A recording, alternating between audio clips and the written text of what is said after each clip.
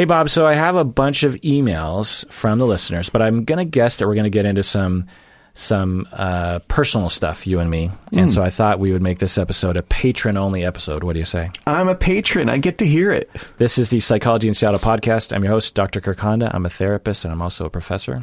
And I'm a patron and a therapist and practice in Seattle, and you and me are old friends. So if you aren't a patron, you're not going to hear this whole episode. But if you are a patron, you will. I'm a patron. Yeah. And if you want to become a patron, you can go to patreon.com.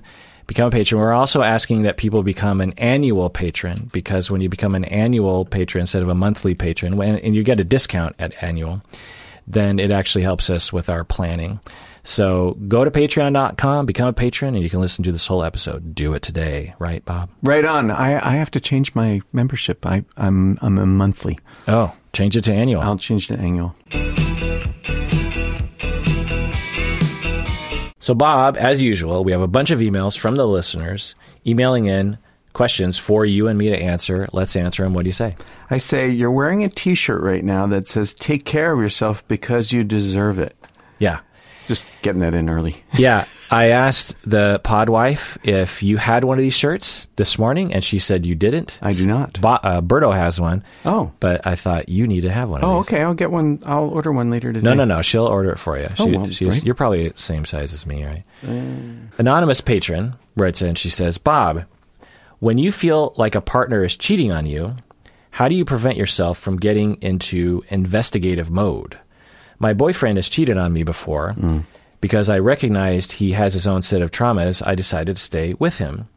But I can't help but get into detective mode to see if he is lying pretty much all the time. I want to stop assuming he's cheating on me 24/7.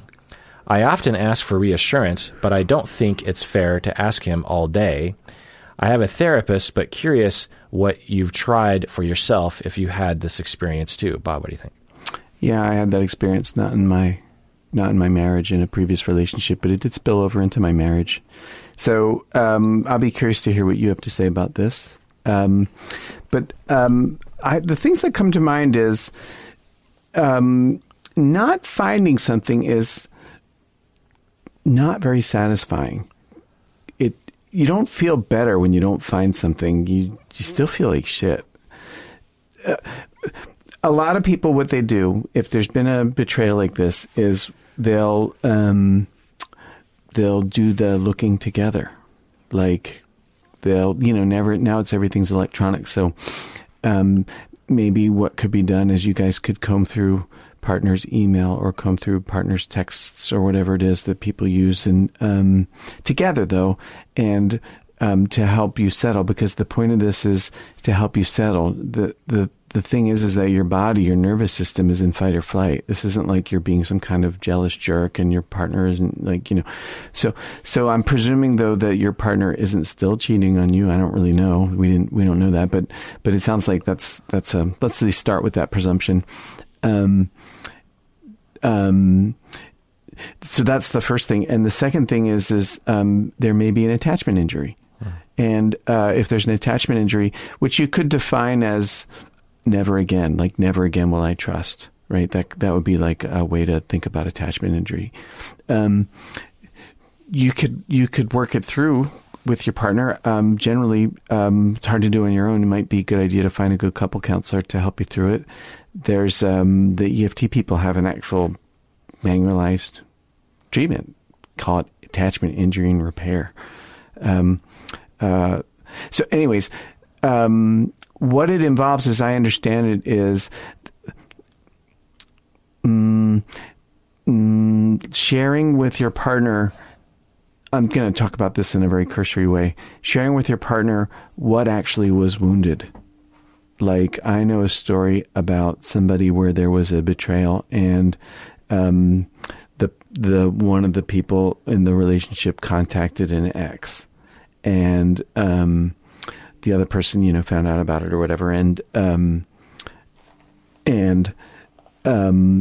it turned out that the actual betrayal wasn't contacting the ex. The actual betrayal was, you didn't talk to me about this before you did it. You didn't talk to me and tell me how unhappy you were before you left. You sort of left, but before you did that. And what I need is to know that if it ever happens again, that you'll talk to me first. And when the partner agreed, that they would do that, that went a big way towards healing the injury. And then the other side of the thing is when the injuring partner gets to talk about what the hell happened. Like, why did they do it? Because, they love you and they're not wanting to hurt you. And in fact, partners with betrayals, they generally aren't thinking about partner, and certainly not trying to hurt partner. They're usually, trying to do something else that isn't malicious. It's just awful. It causes some of the worst pain. But it isn't because they're seeking to have that happen. It's just happening. Almost like a side effect. That's maybe a hard way to put it. I'm rambling a bit, aren't I? No, it's all good. Yeah, it is a side effect from something else almost all the time. Some people are sadists or psychopaths or something else, and they will be trying to pull one over on you. But the vast majority of people who are cheating, it is born out of suffering. Some sort of trauma, some sort of lack of awareness of the self, some sort of shame. It doesn't make it okay, but the narrative usually is, oh, he's just trying to have his cake and eat it too. He's just a dog. And I've literally never seen that in a human being.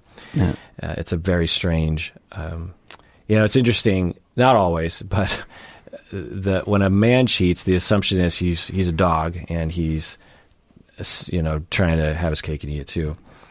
And he's a sex crazed maniac. And when a woman cheats, it's because she is being treated badly by her partner. Mm-hmm.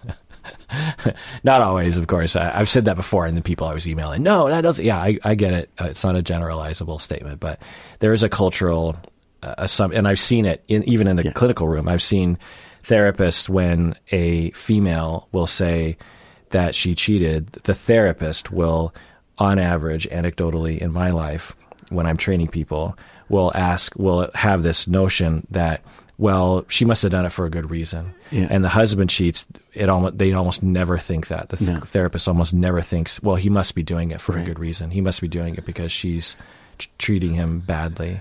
There's almost never empathy for the man who cheats, and there's not always necessarily empathy for a woman who cheats, but I find there's more, which of course makes zero sense. There's just like no logic behind that at all. It's all just based on cultural notions that, and this will even affect the couples themselves. When I'll be treating men who are cheating, they will often even frame it to themselves like, I must be a dog. I must be a terrible person. Sure. Instead of thinking about what road they went down shame-wise or relational trauma-wise that resulted in this symptom. And I've also treated women who cheated who would say to me essentially that their cheating was completely justified. I've treated women who were in the act of cheating and would tell me that, like, there was, I'm current, they wouldn't say this in a callous way, but they'd basically be telling me, I'm currently cheating on my husband. And they would essentially have this attitude that it's completely justified. And I imagine there are situations where it might be justified, like he is abusing her, or something like that, and she wants out of the relationship, but she feels like she can't because she feels like she's going to get hurt. You can imagine a situation that would make maybe some moral sense. It's hard to know, of course. Everyone has to make their own choice on that. But need a port in the storm or something. Yeah. Or a transition person to help you kind of get out of a relationship. Right. But now, I will also say that I've treated men who also felt very entitled, and I've treated women who were cheating who were extremely shameful of their behavior. Of course. So I'm sure I'm getting all emails for that one because I did the last time. I think I mentioned this, what I just said 5 years ago, and I still remember all the emails I got. You know that line from City Slickers? What's that? Women need a reason to have sex. Men just need a place. Yeah. Right. All those things are silly because men and women, generally speaking, on average, both like sex or not, depending on who they are. Anyway, there's just all these genderized. Anyway, point is getting back to an honest patron's email here, is that you are saying that he cheated on you, and so now you are very frequently in detective mode 24/7. You're very worried. And what Bob said is very good in terms of to focus on the cheating is to suffer, because at any moment all he has to do is decide to go down that road, and he can go down that road. He can go down that road if your relationship is awesome. You can go down that road if your relationship is terrible. But what you can focus on is building secure attachments, which is much less likely to produce the side effect of cheating. Yes. And that you have much more of your finger on the pulse of that. You'll never have a finger on the pulse of what is he doing right now.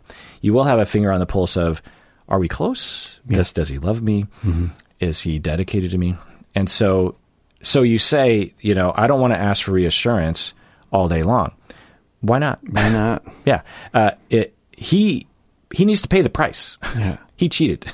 So if you need literally every day, 5 times a day reassurance that he's not going to cheat, then that's the price he pays, because that's the price that happened. It's rational for you to worry 5 times a day that he's going to cheat because he cheated on you. Yeah. And so if you need reassurance, then ask for it. Right. And I'm guessing there's nothing in your email that says he won't do that. So, don't be ashamed of that. Yeah. That is the road to recovery. I'm having a wave of fear right now. You are the only person who can put that to rest. Yep. I can't put that to rest. You are the one who can actually reassure me that you're not cheating or you don't want to cheat. So go for it, husband or boyfriend of mine. Right. And if he pushes back, again, go to couples therapy, because when I talk to couples like this, I will turn to the boyfriend. I'll be like, this is what you got to do. Yeah. Are you interested in building trust back? Yes. This is how you build trust. You do not build trust back by apologizing 3 times and saying you want to move on. That's just not how it works. Why aren't you over it already? Right. I always say to people, if you choose the relationship, then you choose these moments, and they can be very inconvenient, and they can come out of nowhere, seemingly out of nowhere. And it could be 8 years from now, and suddenly a wave of terror hits. It's never going to stop. So the idea that it should, or it could, or it ought to, or I'll never live it down is just, it's unrealistic. Right. Yeah. So ask for reassurance, and if he has a script to follow, not like a insincere script, but some kind of guidance on how to respond, because not a lot of people do. Right. Couples therapy can help with that. Then, most people I find they take to it really well. And and when I get the the cheaters of the world to realize and accept their reality, and I incentivize it by saying this is the road to building trust, so you don't have to do this ever again, and so you don't have the blow-ups, and you don't have the sadness, and you have the relationship that you want, then they're inspired to do it. And the big part of it is for the cheaters of the world to understand that they're not being shamed, that they're actually being honored. The cheated on partner is honoring you with the opportunity for you to make up for it, rather than stuffing it and resenting you. They're actually giving you a gift of like, I'm suffering right now. I'm lobbing the ball over the plate. All you got to do is swing. Yeah. It's easy. And here is the path, here, choke up on the bat and just take a nice, easy bunt or whatever, and you will get on base and everything will be fine. So there's that. The other thing is that the goal, the main thing that I want to say to you, Anonymous Patron, is that when you are feeling this detective mode kick in, it is a barometer of insecurity. Yeah. That's all that it is. That's it. It's not an indication of, oh, I have to find out if he's cheating on me. What's happening is I do not feel secure that he loves me. That's what's happening. And so for the people that I've worked with, what I will focus on primarily is secure attachment, not just even with the partner, but in general. So what I have not, I don't know about you, Anonymous Patron, but I've worked with clients like you who I will build over time secure attachments with me. I'll try to secure attachment with the spouse, secure attachment with other people. Once the security goes up, the fear goes down generally, and when your fear goes down, it doesn't get dispersed to these thoughts of, is he going to cheat on me? Because you never really know if your spouse is going to leave you. You never really know if your spouse is going to cheat on you or not. There's just no way to know that. And to try to control that is to create suffering and to push someone away from you, frankly. But the notion popping into your head is a cognitive result of the underlying insecurity that you're feeling all the time. Mm. If you cure that, then you won't have the thing pop into your head. Right. When you have enough secure attachments in your life, the thought of, like for me, for example, with my wife, could she cheat on me? Yeah. Could she leave me tomorrow? Yeah, I know that. I know that. But I don't think about it. But if I think about it right now and I think, well, what if that happened? I would say, well, that would be absolutely devastating and horrible, but I'll get through it. And I don't have any control over that. But I'm 99.9% sure that's not going to happen. But I don't know for sure. Maybe it will. And I'll live, and she'll live, and everything will be fine. It'll suck, but I have other people. I have my family. I have Bob. I have Umberto. I have myself. I like myself. I have my colleagues. I have my work. I have my life. And I will be able to rely on them. And I'm a good enough person that I'm confident that I can see it through. Why do I feel like I'm a good enough person? Well, because I've been treated like I'm a good enough person. So I hope that helps all the jealous people out there, because what people often focus on is how to eliminate the uncertainty, which is just not possible. Yeah, it's not. Patron Maggie from California says, "Hello, Kirk and Bob. I was sexually abused as a child, and my therapist says that I have codependent tendencies, of which I am fully aware and I work on.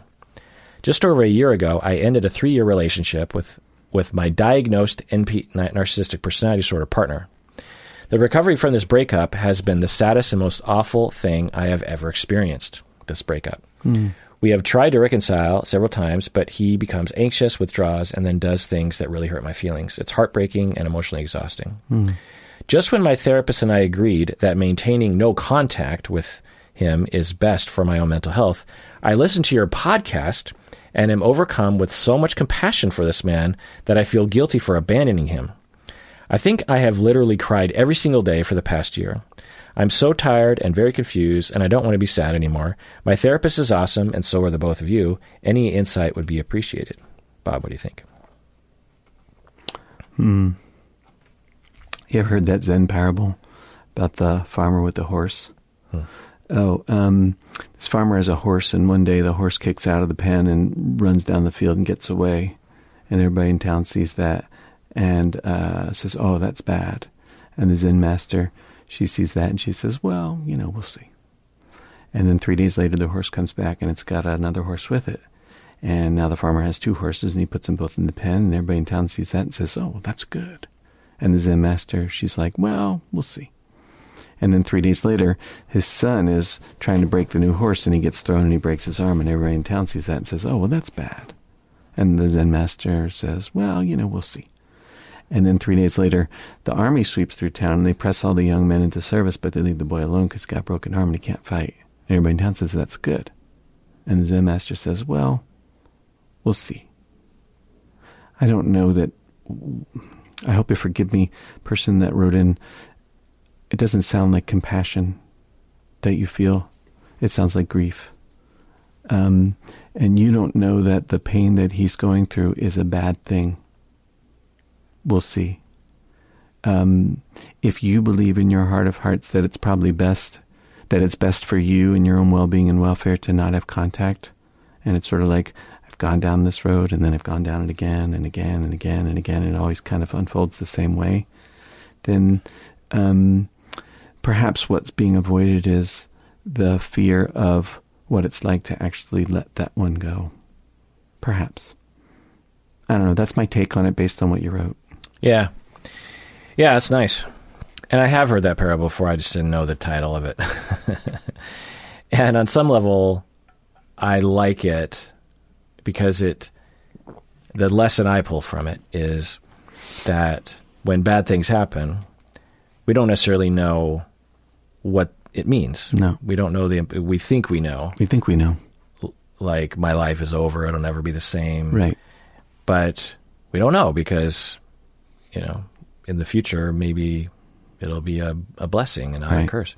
Or at least something will grow out of it, some post-traumatic growth of some sort or whatever. Or opens the door for some other opportunity that wouldn't have been present otherwise. That. Yeah. Yeah. But on another level, the parable doesn't make sense to me because when good things happen, we're not supposed to celebrate, Or when he breaks his arm, we're not supposed to be like, that sucks. Because it does suck. He broke his arm. Now, we didn't know that it would eventually, help him to avoid entering the army. But, right. But it does also promote this idea of stop trying to predict the future. Yeah. Like, you just don't know, like, this thing happened and it's okay. It sucked. You broke your arm, but you don't know exactly what that means because none of us know what the future holds. We can't predict that. We don't have any control over it, and to act like it is to only produce suffering. To enjoy having 2 horses, to enjoy safety, to feel sad about a broken arm or a lost horse, those make sense. Yeah. But we don't know what they mean. Right. And we don't have to know what they mean. And so, as I said in the last podcast, the pearl is the oyster's answer to irritation. Pearls are pretty cool. Yeah. But they don't get made unless there's an irritation. Yeah. So I think another part of it for me is when I realize that everyone is suffering, it makes me feel better. Oh, right on. Not that I want other people to suffer, but there's this, I remember when I was younger, I'd have a real bad week, and I just have this visual of driving down the road, and I would see pedestrians, and I would just go, they're not suffering, they look happy, I'm suffering. And of course, that's totally narcissistic and ridiculous. But it feels that way. It feels like... Yeah, it does feel that way. Everyone else has it figured out. Everyone else is just having a happy day. Everyone else... And look at me, you know. When I realize, though, that everyone is suffering, my suffering is diminished greatly. Right. It's like, oh, okay. Life has a lot of suffering in it. And there's a lot of people breaking up with people. And most suffering is people are ashamed to talk about. So... the little shame or the little suffering you do hear about, you got to amplify times 1,000 just to get a approximation of what amount of suffering is going on in the world, you know?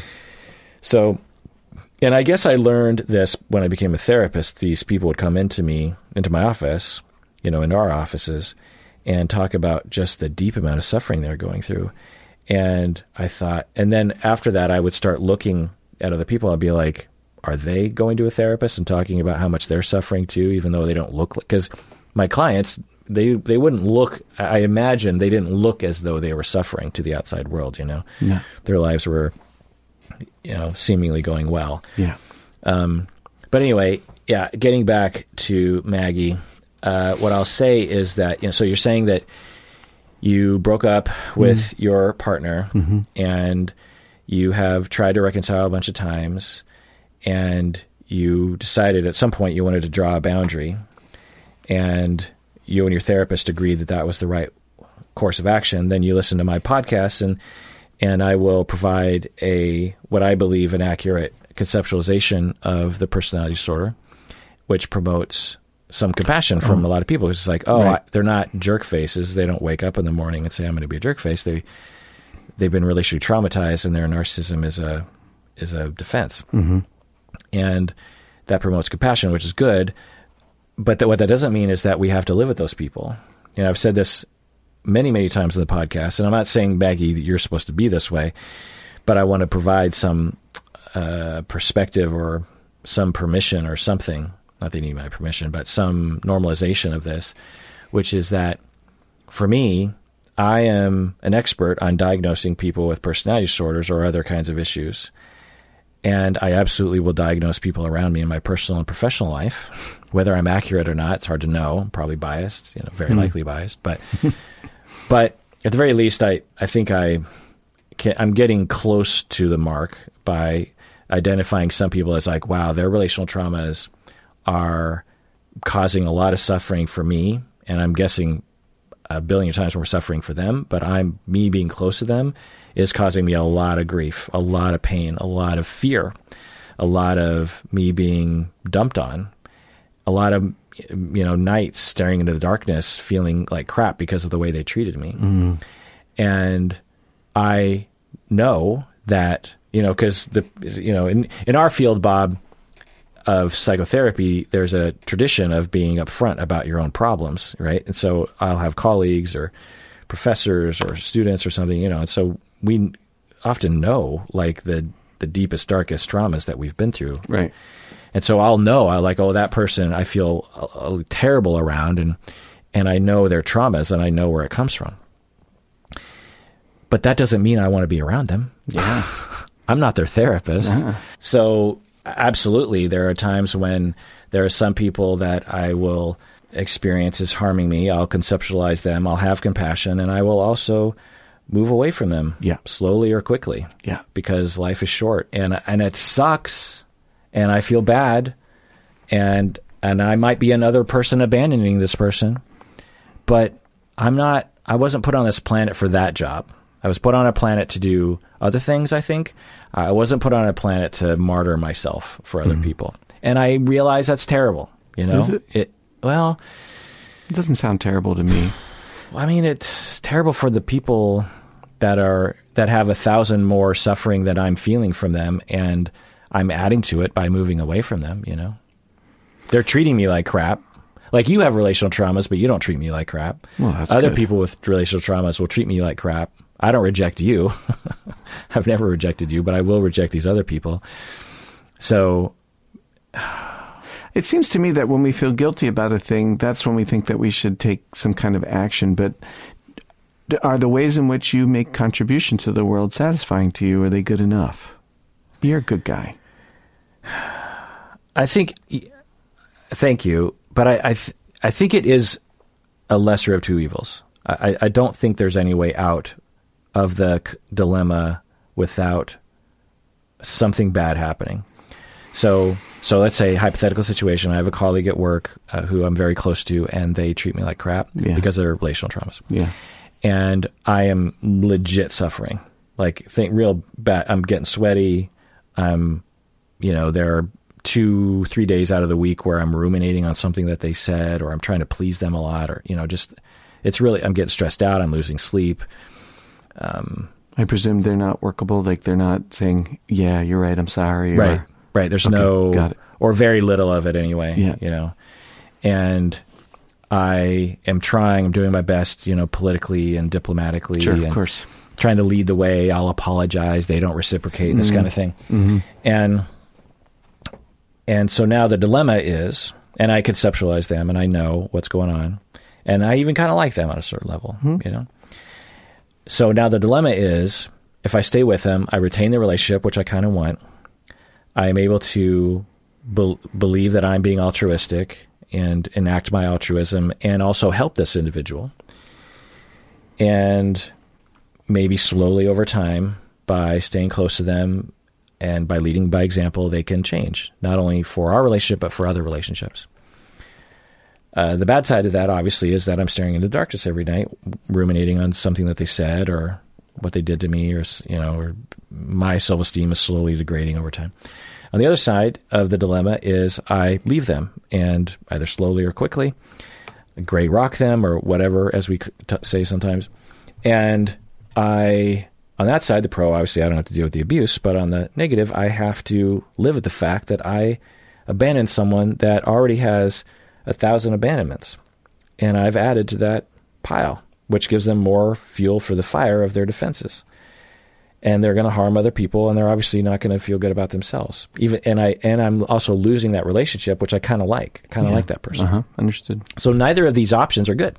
Nope. And so I'm not going to say that, one option is like obvious, but I will say I usually choose door number 2, if not all the time. Is door number 2 the one where you leave? Yeah. Yeah. I find myself feeling perfectly fine with that. Yeah. Like that's okay. Yeah. Like you don't know that you're sticking around is actually a good thing. Yeah. You don't know that you're leaving is a bad thing. It's a sad thing or a painful thing. It probably having an impact on the other person. But is it the part of the journey that they needed to find, to hit bottom, as they say in the chemical dependency world? You can't raise the bottom. Is it a step in that direction? It very well might be. You just can't know. Yeah, I don't think anything positive comes from that. The people that I have done this with, I know them after the fact, and they don't grow. Not seemingly. I don't know that, obviously, because I'm not close. But do you think everybody's helpable? Right. I don't know.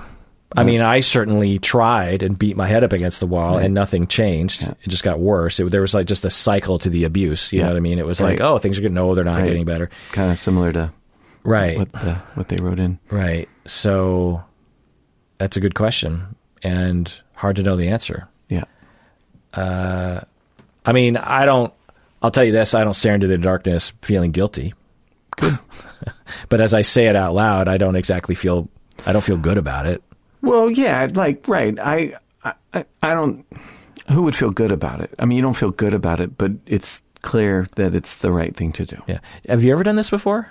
Have you ever said, oh, that person, I'm pretty sure has an issue and I am going to back slowly out of the door? Yeah. Yeah. Do you feel bad? No. Yeah. Yes, I do. I do feel bad. Because you know their issues. You kind of, because, you're like me. You get to know people and you're like, oh, yeah, I have a conceptualization as to why they're treating me like crap based on their childhoods. Yeah. Not their fault. Right. All true. And then, one thing that's true for me, though, is I'm working pretty hard at minding the store and being clear about what's mine and what's not mine. And I can see staying in relationships for all the wrong reasons. Like, oh, I'm supposed to, like my value is in my utility. And so therefore I know I'm doing a good job if I'm completely depleted. That hasn't really been a formula for success. Right. I don't know that my drowning will help anybody else break the surface and breathe. I don't know that that's true. And I'm not thinking that both of us drowning is a really great thing either. It's so much easier for me on the outside to tell you, don't take shit from people, reject away. but when I think about it for myself, right, of course, because as I hear you talking, and I think I even know who you're talking about on some level because we've talked about these things. I'm like, yeah, dude, just move on. Yeah, like do not feel bad about that. But then, of course, that's 2 minutes after I was like, I don't know if I feel great about doing that. Understood. Yeah. Maybe that's the benefit of friendship and people that love and care for us is they remind us it's okay. Yeah. Yeah. Yeah. So, Maggie, the other thing I'll say is that there's a possibility, so you say that you and your therapist have identified that you are on the dependent personality disorder spectrum. And it might be, hard to make decisions like this because if you are dependent, it's hard to feel competent in your own wants and needs. You might not even be connected with that. So keep working on that. The other thing is that people who are dependent can be overly selfless and put themselves aside. They also can be fairly overly attached because of their traumas. So it's possible that part of the reason why you feel this gravitational pull to go back into the relationship is not because you actually want the relationship, but because you actually have these fears of being alone, fears of disappointing other people that are based on trauma and abuse or neglect or mistreatment, and not necessarily an altruistic thing that you're trying to help them. Right. But it's hard to know. I mean, the other thing I'll say is I've worked with people like you, Maggie, who are involved with a narcissistic partner, and they will have that dilemma, and some of them will leave and some of them will stay. And it isn't without its pain and suffering to stay, obviously. But sometimes it works out. You get a therapist, you get a couples therapist, you get a therapist for the narcissistic individual, and you muddle your way through it, and things can work. But then again, keep going to therapy. Yeah. Anonymous patron says, what is meant by the term emotional availability? What are some signs that a romantic partner or potential partner is emotionally available as opposed to being emotionally unavailable? Bob, what do you think? I heard Sue Johnson coining this ARE acronym. Let's see. Responsive, engaged, and the A is accessible. Accessible, responsive, and engaged. That would be my definition of emotional availability. So available meaning that they are what? What does that mean? What's available? It means that they'll give me attention. And they're aware enough of you that if you alert them, they will turn to you. They'll turn, yeah. And then the attention they give me will have an element of compassion and care, and their attention will be full, not halfway. Okay. So that's emotional availability? That's how I would describe it. Yeah. Okay. Yeah, it depends on the definition. That's one definition. Essentially, that's like adult attunement is what attunement. Sue is talking about. The other angle to emotional availability is being emotionally vulnerable. Like, oh, right. Of course. If you have a partner who is emotionally unavailable, then they come home from work and they seem upset, but they don't, what's wrong? They're like, I'm fine. Mm-hmm. That would be emotionally unavailable. Or when you are, your mom dies and you're sad and your partner is just kind of there, but not really like, how you doing? And right. I'm sad too. And are you sad? Like, so, but it's not really a clinical term, and there's a lot of different definitions. But some signs that someone is emotionally available is when you signal the need for support effectively, the other person is attuned. So that's the Sue Johnson. And even if you don't signal well, they might still surmise what you're feeling and reach out to you. Mm-hmm. So those would be some signs that I would say. Yeah. Up to your patron, Brian from the Bay Area says, should I list myself on Yelp when starting a private practice? On a previous podcast, I heard you talk about a highly competent supervisee of yours who received a negative review on Yelp, which made things very difficult for her to practice. On the other hand, one of the reasons why I chose my current therapist, who I really enjoy working with, is because of his positive reviews on Yelp. Bob, what do you think? Oh, well, I'm old and I don't use the internet. So I haven't. This is the first time I've heard a story of somebody using Yelp that was successful. So if it were me, but I'm definitely me and I'm not you, and I would say no. Yeah, right. I haven't heard of very many people finding therapists on Yelp either. I'm sure it happens. Sure. But the main places people look for therapist listings is on Psychology Today. Yeah. Finding reviews of therapists, though, that's kind of hard because most people don't write reviews of therapists. And in fact, it's against our ethics to ask our clients to write a review. Oh, yeah, don't ask. Yeah. So, most reviews happen because people, hey, review us on Yelp, help us out, Plus, there's a lot of stigma about going to therapy, and so there's a disincentive there.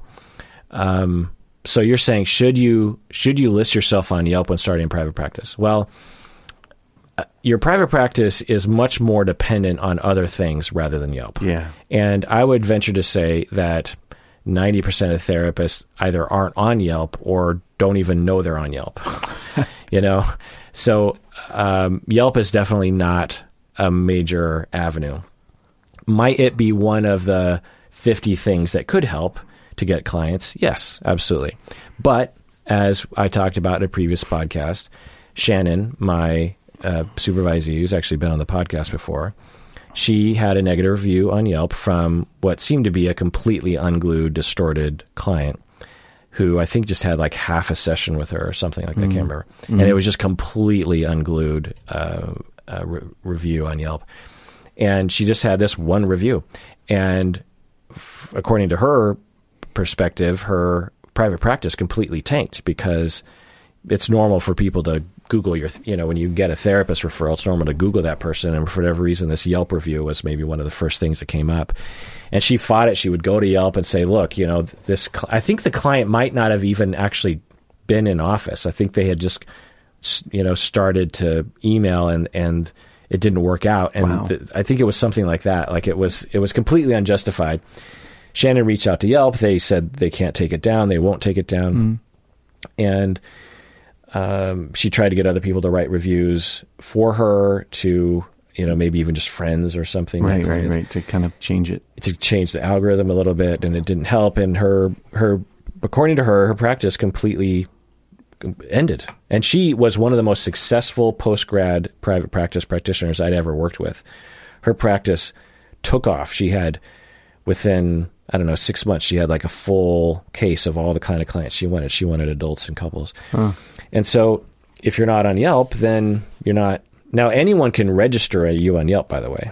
Like you can register a business on Yelp without the business's consent. In fact, most businesses are probably registered without their consent because Yelp it's like Wikipedia, it's user built. So, but if you don't create a Yelp page, then you're not likely to get as many, reviews.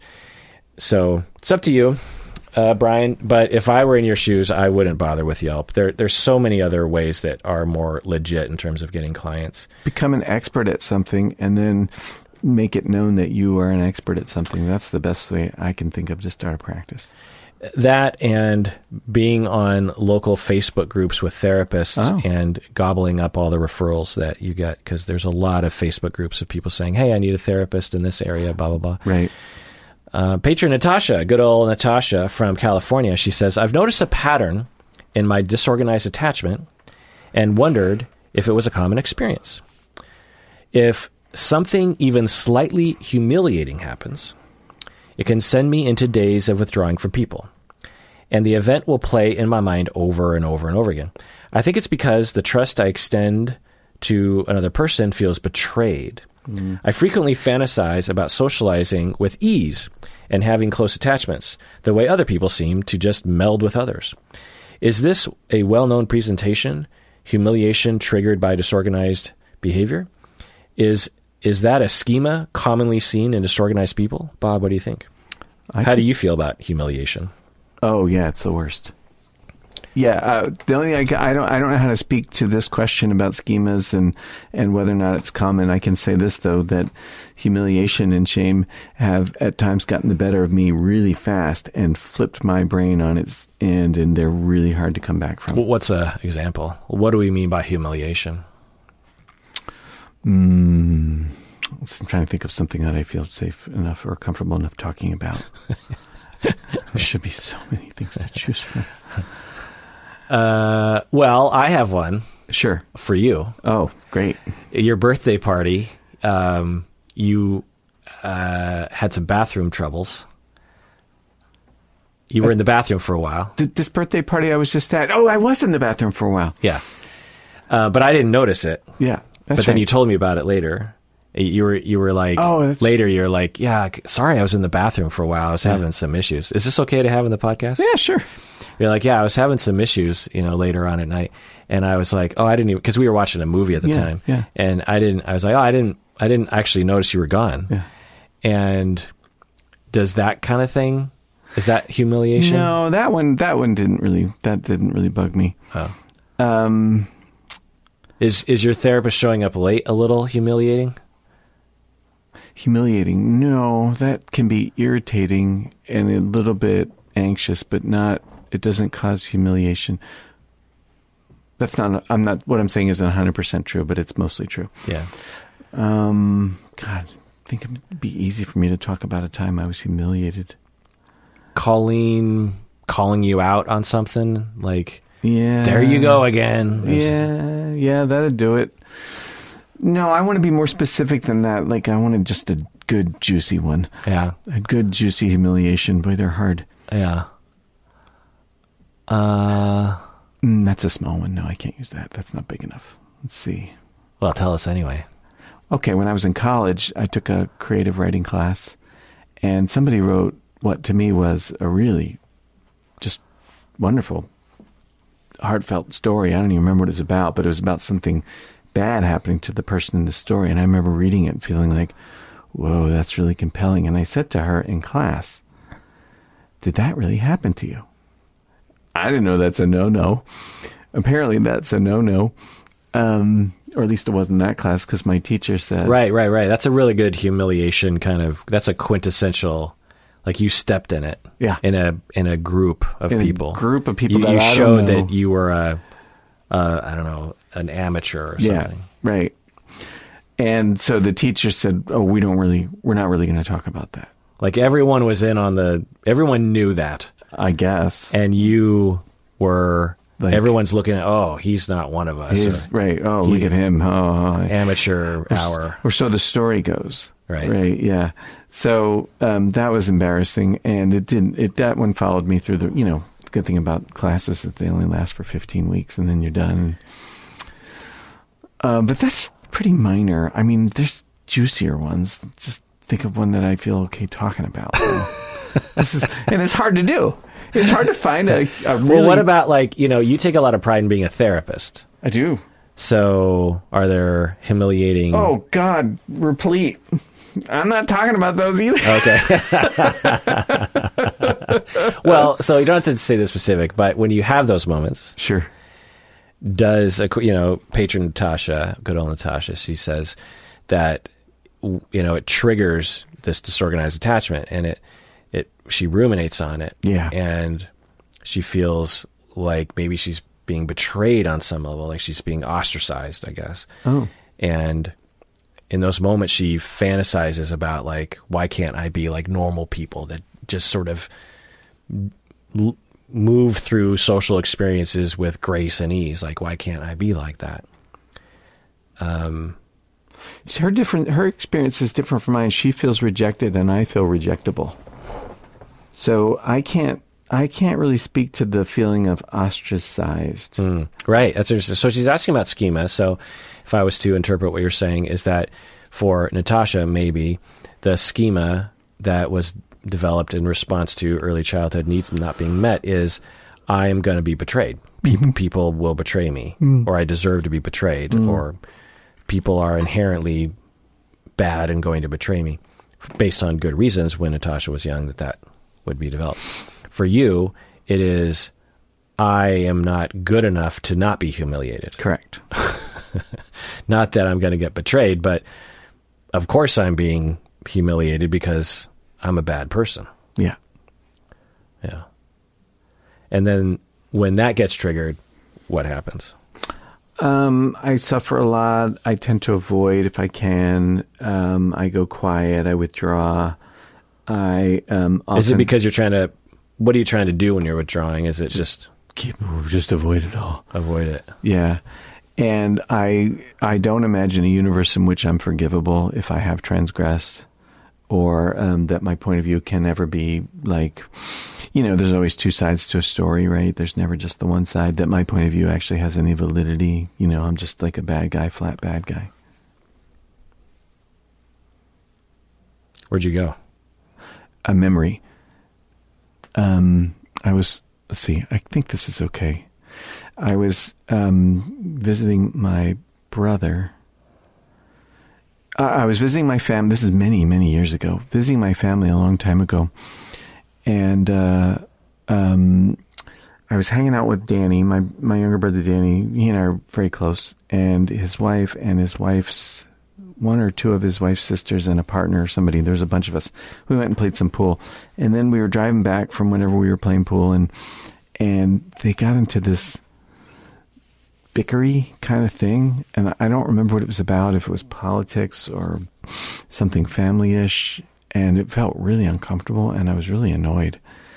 And I said something like, I didn't really like the way this was going, or I really wish we were getting along better, or something, I don't remember what.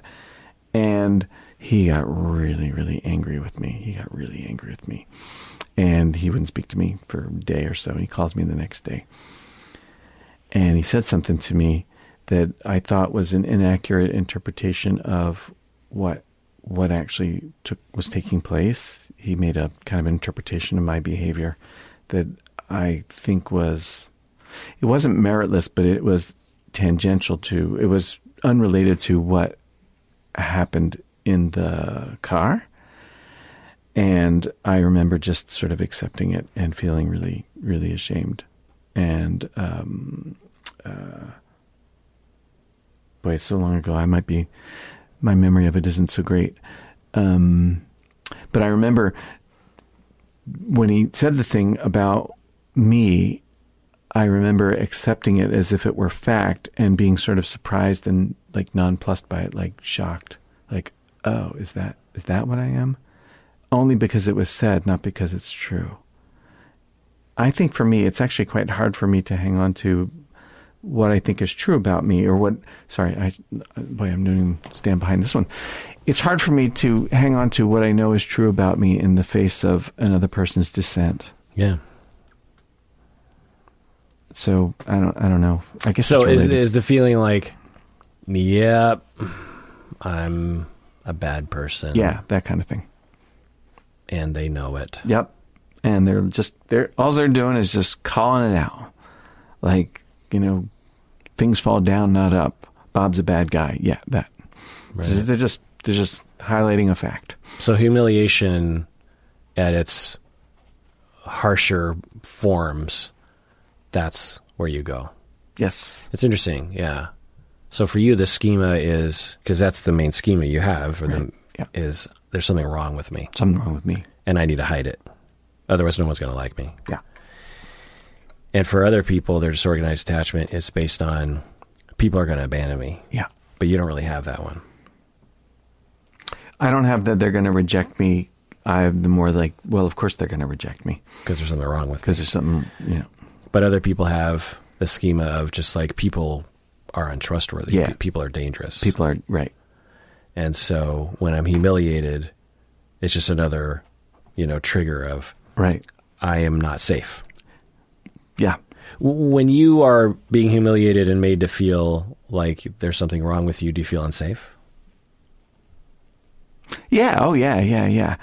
I just don't think that it's anybody's fault but mine. I'd say that might be the difference is perhaps when a person is ostracized, they feel as though the other person is treating them unjustly. And when I'm rejected, I sort of like, well, yeah, of course.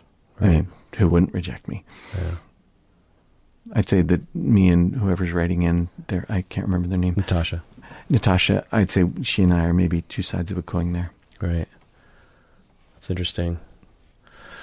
And when that happens to you now, you're able to modulate it some by talking about it with others and yourself. Yeah, some. I guess I'm looking for some reassurance that you're okay. You're looking for that? Yeah. Oh. So you don't have to give it to me. Yeah, I probably can't. Yeah. The tail still wags the dog. Yeah. Yeah. Not as much as it used to, Well, that's reassuring a little bit. That's one of the benefits of age and experience, right? Yeah. At least my age and my experience help that settle some. Well, on behalf of the listeners and me, you certainly don't deserve to feel that way about yourself. Thank you.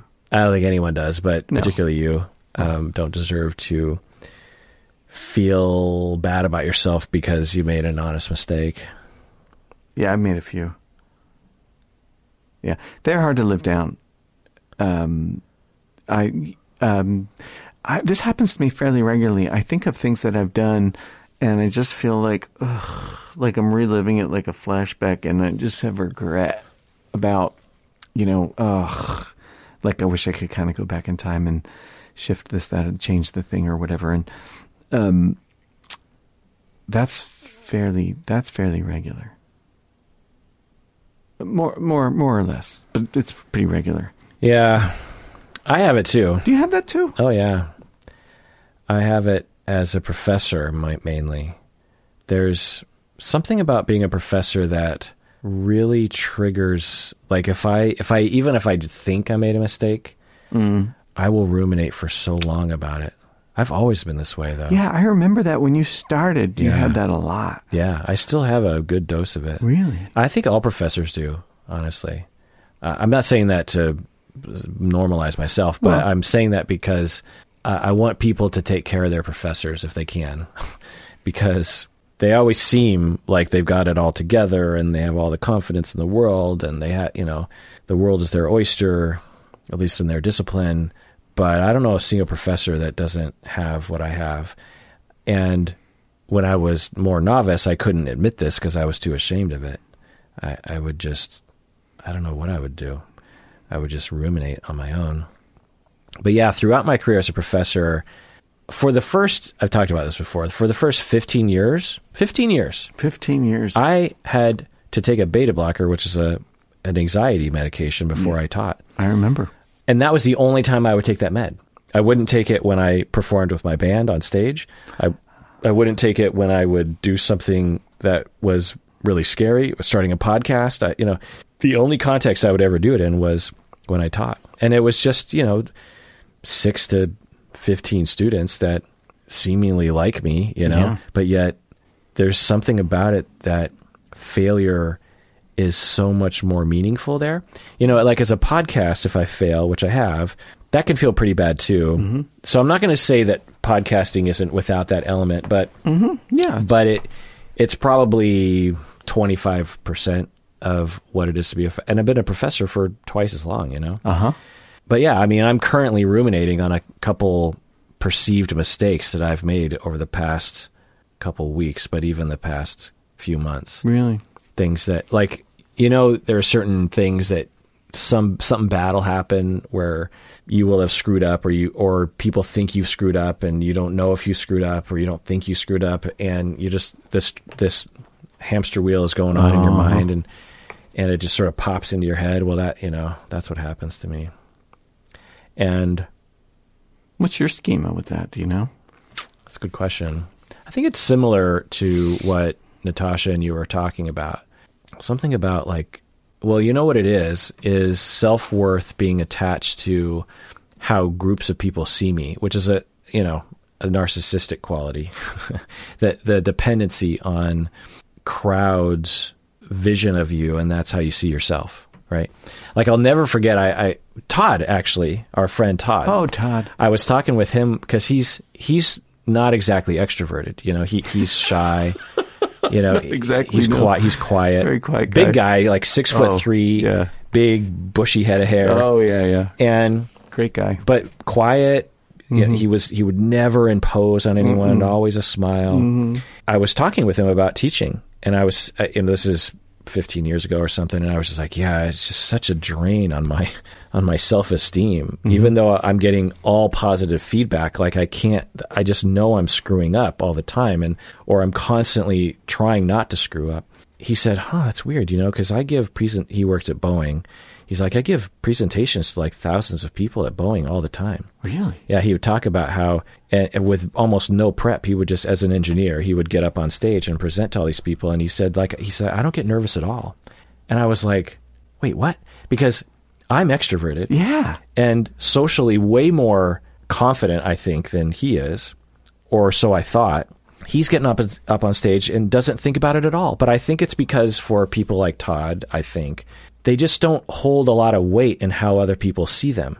They just think, yeah, well, you know, maybe 10% of the people thought I flopped, or they thought I said something that was untoward, or maybe I offended a few people, but it's not really where I hold my self-esteem. For me, I hold a part of my self-esteem into how a crowd sees me. That is a narcissistic quality where you're turning to, please define me, right? You're turning to others and crowds specifically, even if it's just a crowd of 3 students, for, you know, who am I, you know? How come teaching and not playing gigs? Because I don't hold my self-esteem and my ability as a musician. I know I'm actually not that good. I know that and in fact, I don't even like to impose my music on other people, generally speaking, because I just know that I'm not that good.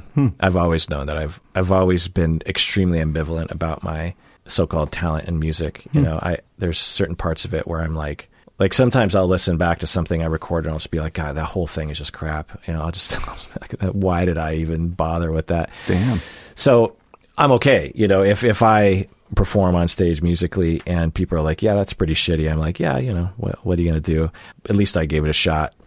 But with being a professor, it's my intellect that is on the line, which is much more somehow. You know, I think it's because at a young age, like at the age of, I remember this, I've probably told this story before, but I'm 7 years old and my brother is in Japan and for a exchange student thing.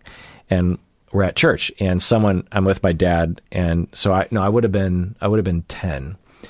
And one of the other churchgoers comes up to my dad and says, so Mark's in Japan. Yeah, Mark's, when you call him on the phone in long distance, how do you figure out what time it is? Cause it's, you know, it's a time zone. It's also across the date line. And my dad said, well, we subtract 7 hours, but add a day. So that's Japan. At least that's what I remember my dad saying. That's higher math. So you subtract 7 hours, but you add a day. So like right now it's, you know, almost 2:00. And so we would subtract 7 hours and it would be, what would that be? 8. So 2, 5 from, so it'd be 7. 7 in the morning. 7 in the morning, but it's tomorrow, right? Oh, it's 7 in the morning tomorrow in Japan. Right. so I'm 10 years old, and on the fly, I said, without even thinking about it, and I was just kind of shooting in the dark, I said, or you could just add 17 hours. And my dad and the friend, they both look at me, and they're like, what? Add 17 hours? And I'm like, well, yeah, because 17 and 7 add up 24. And I was like, what just came out of my mouth? Like, I probably was just making crap up at that point. And I sort of mic dropped and walked away. I was 10 years old. I can remember it like it was yesterday because I felt like, I just figured something out. Like, I used my brain. Another instance, which is even more telling, and I've told this story in the podcast before too, is I was really into astronomy from kindergarten. I would read, astronomy books. I didn't really know what I was reading. I had no mentor. I had no ability to really figure out what I was looking at, but I would pick up things here and there. And the one thing I did know was that Neptune, and Pluto actually will cross paths. Back then they thought Pluto was a planet, right? It was classified as a planet. Uh-huh. And so they always call Pluto the 9th planet, but actually sometimes it's the 8th planet because it actually has such a, I didn't know that. Odd orbit that it actually crosses, Neptune. Hmm. And so I am probably 7 years old. We're at the dinner table, and my younger brother's there. My older siblings are there. All 6 of us standing around, sitting around a circular table and eating. And somehow the topic came up, and I might have said it. It's like, well, Pluto sometimes is the 8th planet. And my brother looked at me and was just like, no. Pluto is it's the 9th planet. You're dumb. It's sibling talk. You're kids. It's just how you talk to each other, right? And I was like, I said, no. Pluto crosses the orbit of Neptune. Sometimes it's the 8th planet. And he was like, and in my head, on one hand, I felt like hurt that I was being told I was stupid. Yeah. But on the other hand, I thought, if I can fish him to double down on this statement, I am going to humiliate him. And he doubled down, and I said, hold on a second. I ran upstairs, and I got my astronomy book, and I slammed it down on the table, and I showed him black and white crossing of the orbits between Pluto and Neptune, and I said, sometimes it's the 8th planet, and my brother didn't say a single thing, and I just felt like I was on the top of the world to overcome. I mean, my brother's 7 years older than me, right. So it wasn't like we were ever on the same competition field. We were never intellectually at, You're a kid. in competition with each other. I'm this tiny little thing compared to him. But because I knew something, I was able to overcome the master. I was able to best the big older brother that always won everything that we ever did. I was able to win. And no one else at the table knew this. I knew this. Juicy. And I had the research behind me. I had the science. And I slammed it on the table. Nice.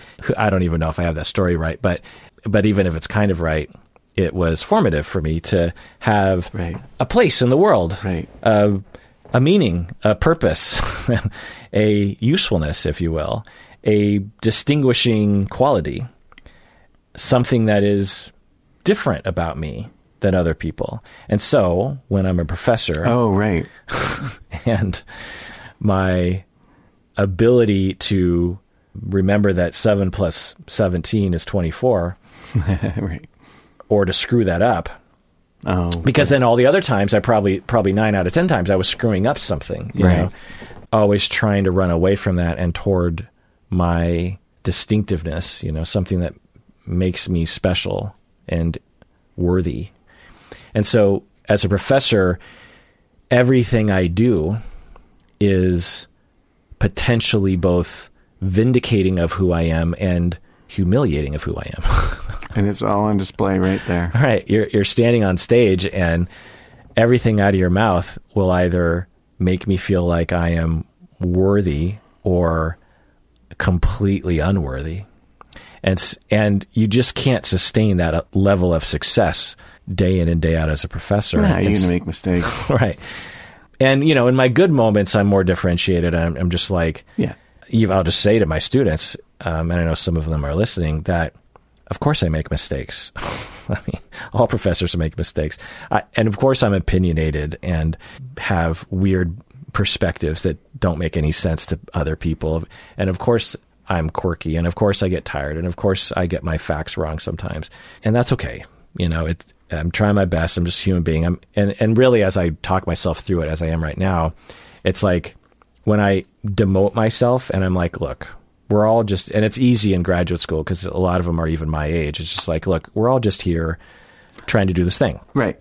And I've prepared a thing, and I want you to do a thing, and we're all going to have some glorious moments and some mistakes, including me. And I'm going to screw things up, and I'm trying my best. Believe me, I really am. I take this job very seriously, but you know, I'm just like anyone else, and I'm gonna make a fool out of myself, and that's okay because I'm a fool. Everyone's a fool. No one is not a fool, I guess is the way to put it. Is that an attitude that develops with experience and practice? Because I can imagine being a young professor and thinking, I cannot screw up. I think I always consciously understood this, but I think part of it was mentorship, you know, other people. And honestly, I think another part of it is now I'm the elderly professor. You know, for many years, I was like extremely young. It was all people that were 20 years, 25 years older than me. And now that I'm the elderly professor and I'm mentoring other people and I'm helping them, and I see, you know, natural insecurity in them, I hear myself saying things to them that I'm like, well, you should probably follow that advice too. Like, let it go. You don't have to be something that doesn't exist. You don't have to be that perfect professor, that sort of fantasy about the perfect professor. You can just be a regular human being. You're at work and you're trying your best. And you don't know a lot of things. Yeah. There's a lot of things you literally don't know most things. That's true. And that's okay. Yeah. Like, you don't have to know everything. And to think that is completely narcissistic, to think that you could possibly know everything. like that, the adherence to that notion is a massive fantasy and distortion. Like, let it go. Like, stop thinking of yourself as that important, you know? But, you know, when I relax, I go back into that mode, I guess. But I still can't really get rid of it. You know, I'm like right now, I have like 5% of my brain cells sort of ruminating on this thing that I did last week that I don't want to talk about. Right on. That I know will eventually peter out. The hamster will get tired and just move on to another wheel. But for now, that's the wheel. That's what I tell myself. I'm just like, you know, I even have a new phrase. I think I said looping. In my head, I'm like, you're looping. You're looping, and it'll loop itself out. Like, there's nothing, if you want to do something about it, do something. But if you don't, then just let it happen. It's just going to happen. The loop. Yeah. You're going to loop a bit. Yeah. Anyway. Final word, Bob. What do you say? Oh, you know me. I'm terrible at the final word. I have no summary. I can't even remember what we talked about. Humiliation, Bob. How can we help people with humiliation? Breathe.